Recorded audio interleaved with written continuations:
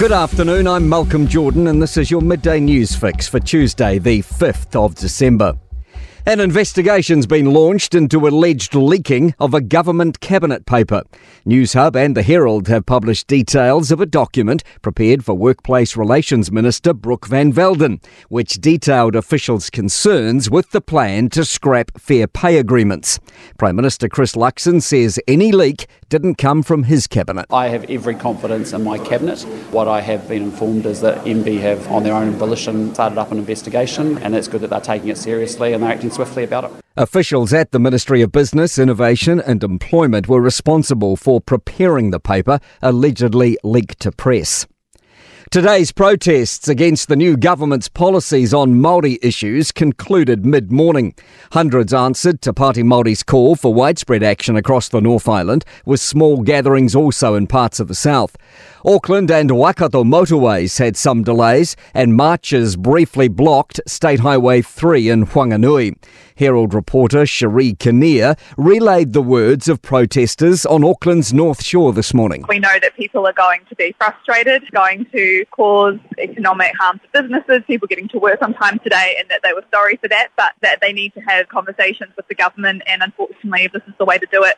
Tessa was among 1,000 who descended on Parliament. She says Māori won't stay quiet. The new government is failing in a lot of ways to honour Te Tiriti, and so just wanted to show up, add to the numbers.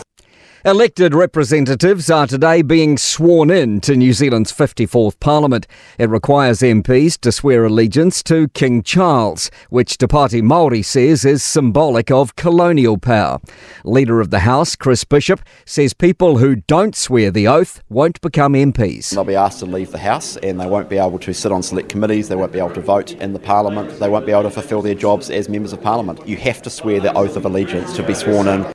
Clashes between the Engineering New Zealand Disciplinary Committee and Alan Ray's legal counsel. His company designed Christchurch's CTV building, which collapsed in the 2011 earthquake.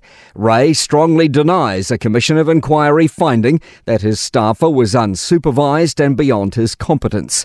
Emily Ansell has more. Canterbury University's Andy Buchanan is an expert witness and was working in Christchurch at the time the building was erected. An unplanned break was taken after disagreements over Ray's team's questioning line to him. More than a dozen of KC Kirsty McDonald's questions have been barred for irrelevancy, which she calls an outrage. A restricted fire season's been declared officially open for Otago's Central and Upper Waitaki, which means a permit is required to light open-air fires. Tourism New Zealand is feeling positive about tourist spending this summer, buoyed by the latest Stats NZ travel figures. Travel export rose in the September quarter to $2.48 billion, up from $1.65 billion. To sport, change at the Warriors under coach Andrew Webster has seen captain Tohu Harris commit to a further NRL league season through until the end of 2025. Manchester City have been charged regarding the behaviour of their players after the referee was surrounded towards the end of their 3-3 draw with Tottenham in football's Premier League. And Camille French nee Buscombe is poised to head to Paris after dipping under the Olympic qualifying standard in her marathon debut.